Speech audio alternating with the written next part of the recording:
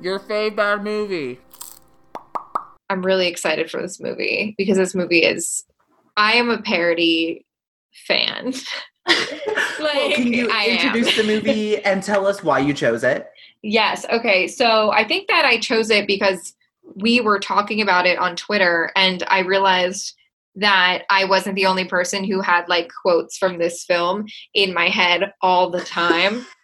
And like, if it wasn't for you, JD, I think I would have had to keep that a secret to myself for so long. But no, I remember, okay, so my background with this movie, I'm a big horror fan now. Like I love horror movies. They're my favorite genre. I really don't get scared of horror movies anymore because I've watched them so much that I kind of feel like, much like Scream, you know, you pick up on the patterns and then you're not so frightened.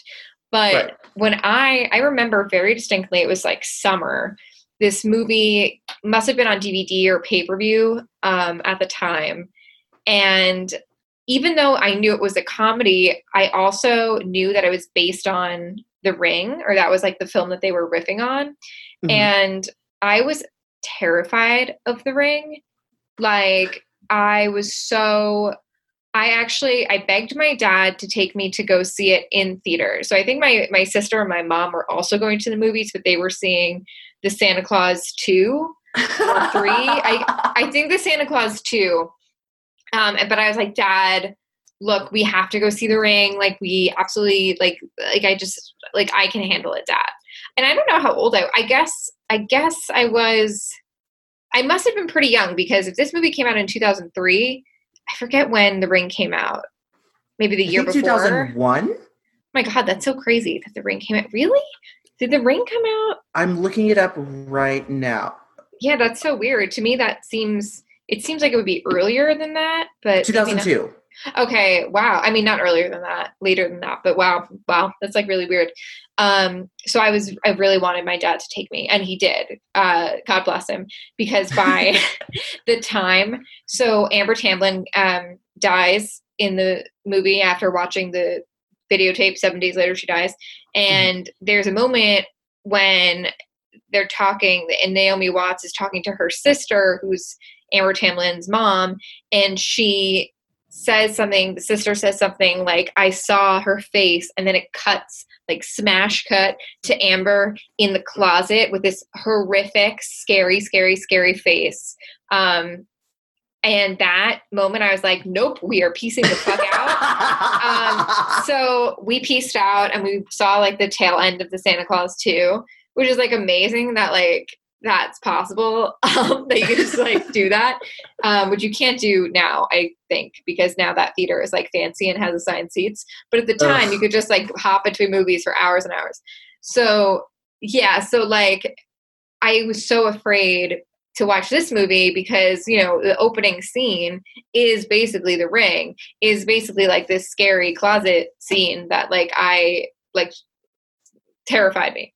So it was, yeah. So I was really afraid, but then I watched it and I was like, this is so funny. Like this is so stupid, but it's so funny. But the funny thing is I had only recently seen The Matrix. So I actually missed like probably like, like I saw The Matrix for the first time, like literally like 6 months ago. So I like totally missed a lot of this film, but I also love Signs because I love M. Night Shyamalan. Well, this is going to be a great opportunity to revisit now that you have seen The Matrix. I feel like I'm just like, exactly. I'm just like realizing how much of this movie is so important to me. Like so very important to me. I love Anna Faris. I can't really say the same for Charlie Sheen at all, but yeah, I kind of forgot he was in this, but okay. I was bringing up the cast list for this movie, and as I was writing down like the people's names involvement in it, I was like, okay, canceled. Okay, canceled. Right. Canceled. Iffy canceled. And I'm like, oh, okay, this is going to be a great time. Yeah.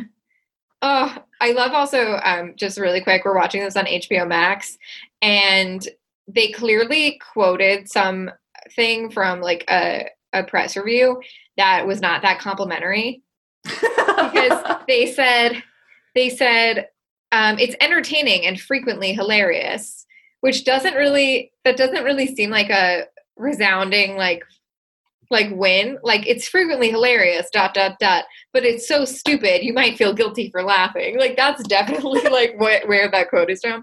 But you know what? It is frequently hilarious. So I think it's hilarious the entire way through. And I mean, same. But I'm not the Los Angeles Times, so. That's fair. Alrighty. If you are ready, I am ready, and we can go ahead and hit play at the same time. You can count it down since you are the guest. Okay, ready? 3, 2, 1, go. Hey everyone, JD here, and that has been a special preview of the Patreon exclusive audio commentary for Scary Movie 3, featuring previous guest Kaitlin Reilly. If you'd like to hear the full thing, make sure you head on over to patreon.com/yourfavebadmovie and make a pledge today. Thank you all so much for your continued support. Your Fave Bad Movie will be back July 2nd with all new episodes for Season 3.